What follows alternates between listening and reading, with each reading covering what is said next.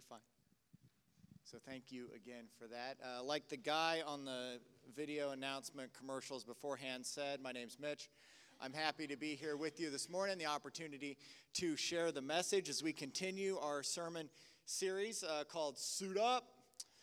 We're looking at the battles we fight in life and how does our faith help us face challenges and shape our responses. Our hope is that through this series and through studying the Word of God together, we can learn how to put on the armor of God in advance so that we can advance. But this is a unique opportunity for me to preach on spiritual warfare and the employment of God's armor in the battleground of life. In my experience with the United Methodist Church, which has been a lifelong one, we don't spend a lot of time talking about the presence of evil. But as we're all reminded all too often, and especially with events from this past week, this world is most definitely suffering from atrocities fueled by evil. Just a few weeks ago, we had a baptism here, and it reminded me that the vows we take of baptism to reject all that is evil and accept the freedom and power God gives us to resist evil, injustices, and oppression in whatever forms they present themselves. So, as we're going to dive into Scripture this morning, our Scripture verse for this series, and find out about today's piece of armor, spoiler alert, it's the helmet. Because we just talked about it with the kiddos, but we're going to read the Scripture leading up to the helmet of salvation here, Ephesians 6, 10 through 17. Finally, be strong in the Lord and in his mighty power. Put on the full armor of God so that you can take your stand against the devil's schemes. For our struggle is not against flesh and blood, but against the rulers, against the authorities, against the powers of his dark world, and against the spiritual forces of evil in the heavenly realms. Therefore, put on the full armor of God so that when the day of evil comes, you may be able to stand your ground. And after you have done everything to stand, stand firm then, with the belt of truth buckled around your waist, with the breastplate of righteousness in place, and with your feet fitted with the readiness that comes from the gospel of peace. In addition to all this, take up the shield of faith, with which you can extinguish all the flaming arrows of the evil one. Take the helmet of salvation and the sword of the Spirit, which is the word of God. Verse 17, take the helmet of salvation. So, my box of tricks here, I have helmets in here. What are some helmets you have worn? Shout them out. Bobsledding? Are we in Minnesota, eh? Go-kart helmet. All right. We got some good. Come on, this side. We got good helmets coming from. These guys are having fun over here. Bicycle, football. Anything else? I have them in here. Baseball, Army. Thank you for serving. Whoever said the Army helmet. That's like a mining helmet. Old-time firefighter, maybe. I got that one there. There's the bicycle one. This here's that's my Reggie Jackson style baseball one. You guys know I like Reggie. I have this one. Check this out. This is Isaac demoed this just a minute ago. This is, can't make it up. It's called a Mitch hat. M-I-C-H. It's an acronym. I didn't look it up, but my buddy Blackwell gave this to me, borrowed on loan from the Marine Corps. Opportunity to share this with you guys. That's slightly different. That's like Kevlar. That's different than this one, which vintage World War II helmet right there.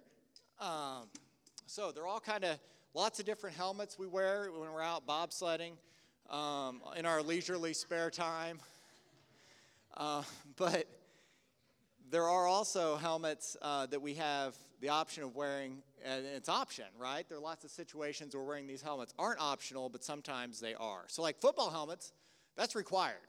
You take that off on the field, they're going to throw a flag.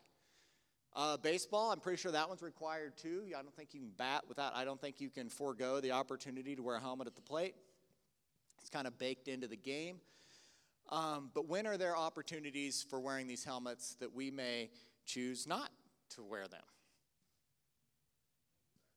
Motorcycles, the old motorcycles, the bicycles, unicycles. What's that? Oh, yeah, that's right. In the spiritual world, it's not that different from the physical world. Taking the helmet of salvation is like wearing a helmet even when it's not required. Much like the motorcycle or the bicycle helmet, we wear the helmet of salvation out of respect for what might happen without it. Protecting our head is so important because that's where we keep our mind, right?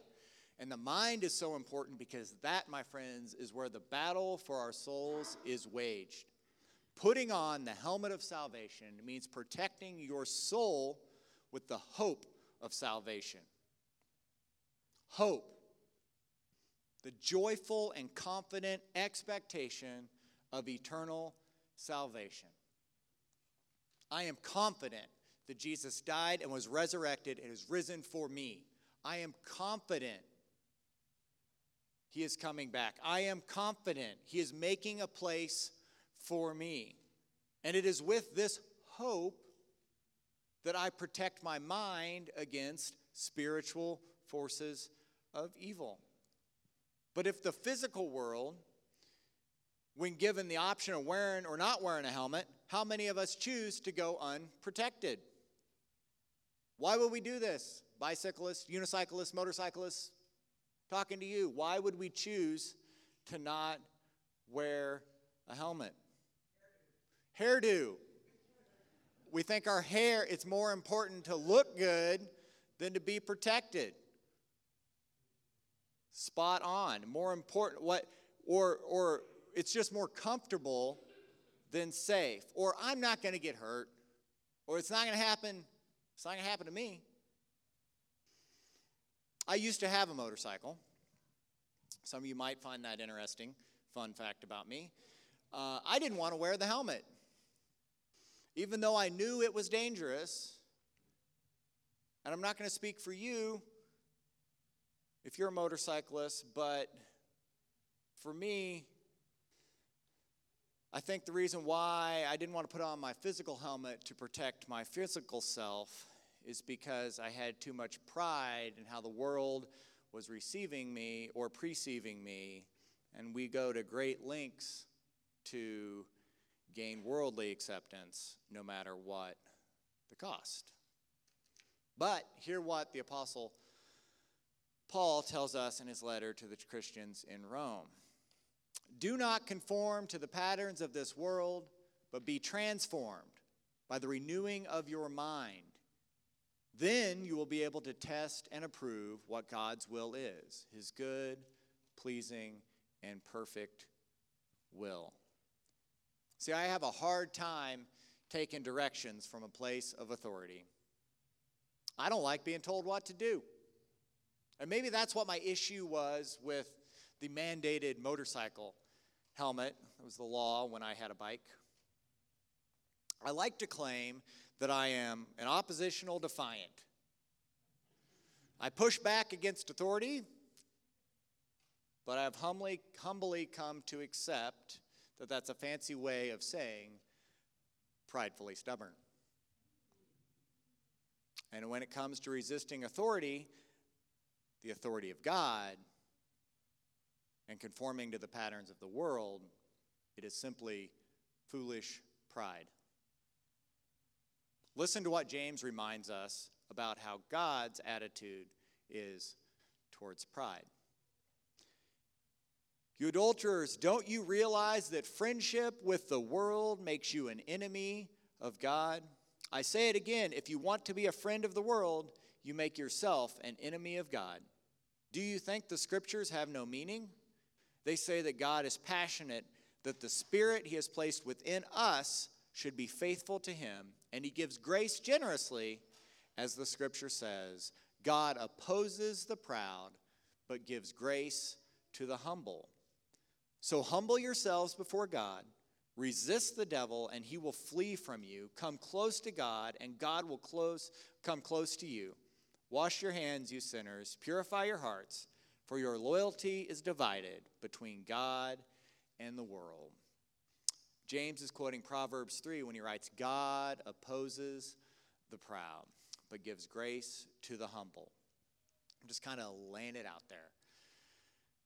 I feel we have to call our pride out for what it is, because it makes us vulnerable and open to spiritual attacks. It prevents us from taking the helmet. The helmet is for our head. All of our senses are processed in our mind with the exclusion of touch. They all come directly through our face. If the enemy is going to win the battle for your soul, then he is going to have to get inside your head. And what better way to get in than to fuel your pride and convince you that you don't need any armor at all, let alone a helmet. The deceiver says, look around you, person of the world. Nobody else is wearing armor. Nobody else is suited up. You'll be fine. Take it all in. It can't hurt. It's just words, thoughts, images. They can't change or control you. You're stronger than that. You're tough enough to handle it on your own. The enemy wants to get to one place, and it's in your mind. And once we give him a place to inhabit, it's hard to get him out.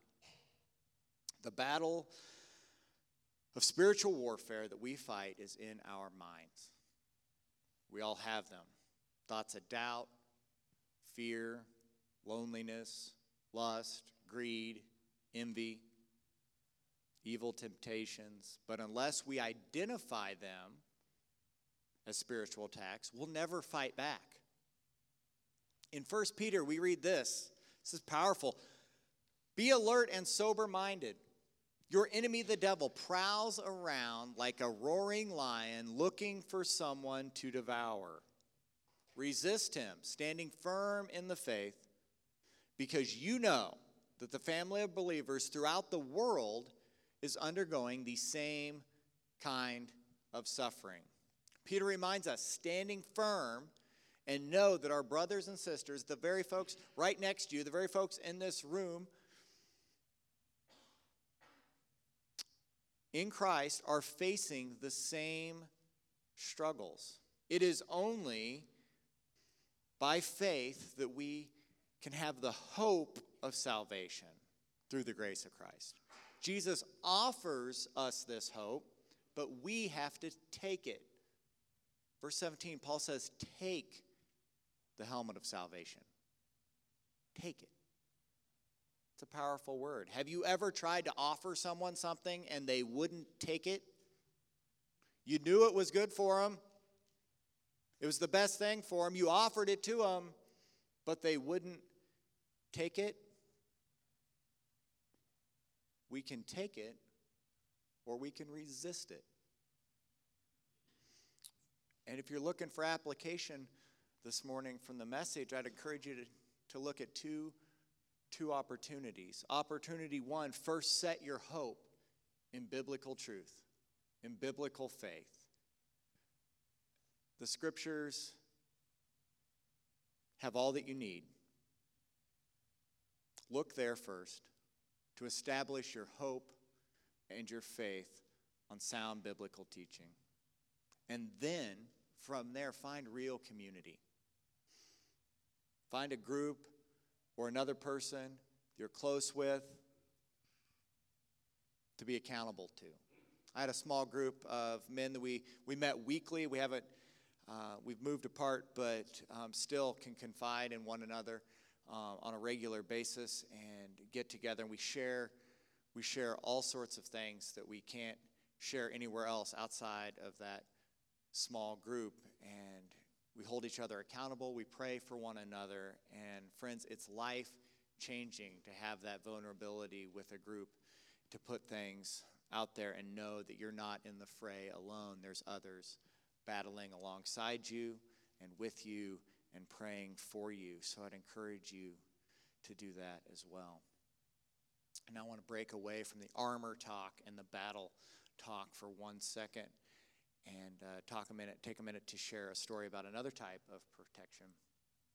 It rained a lot this week, like an uncommon amount of rain heading into this holiday. I felt like the last week of school, it rained every day, and the sun didn't come out for several days.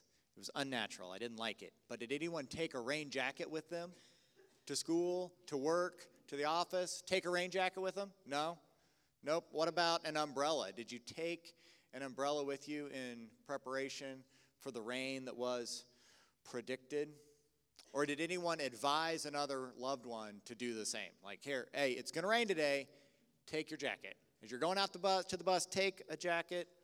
As you're headed off to the office, grab an umbrella. Have you ever heard of Jonas Hanway?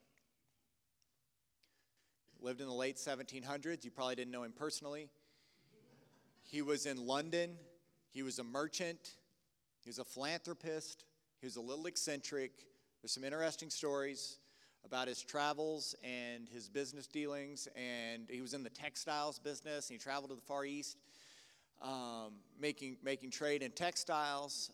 While on some of these travels, he learned about the use of the parasol. It was a shade covering to provide shelter from the blistering sun of the desert areas and those arid climates. He also learned it kind of been adapted in France for some of the same purposes. And these animal skins or other textiles stretched over these frames of like animal bones, like rib bones. They've stretched these over these frames, and then they cover it with a waxy coating to make it waterproof. So not only was it sunproof, it was also waterproof. And it was kind of the genesis of the umbrella, this personal handheld roof to protect oneself from the rain. And Jonas thought this was quite clever. He loved the concept, and he brought this concept home with himself to London, where if you've been to London for more than a day, you know that in London it does what? It rains. It rains in London, and he brought this, you think this is great. He brought this umbrella to London, where he was mocked and ridiculed for 30 years as the only man in London who would carry an umbrella.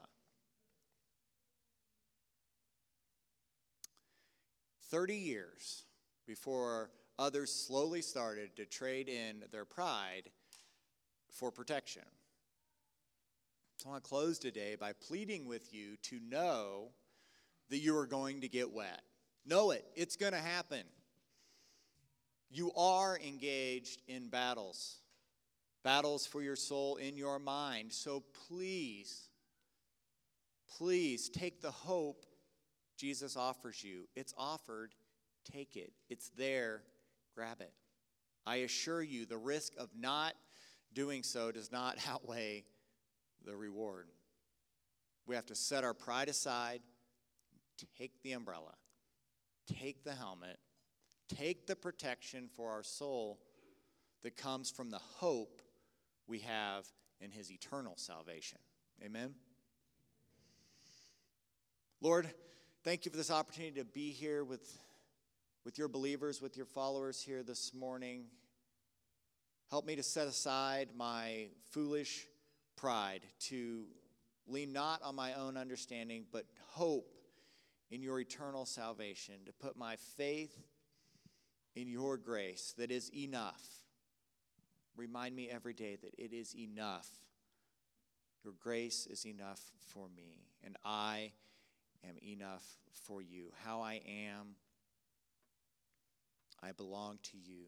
Lord, help us all to set this pride aside, turn away from our worldly desire, and set our eyes on you. Amen.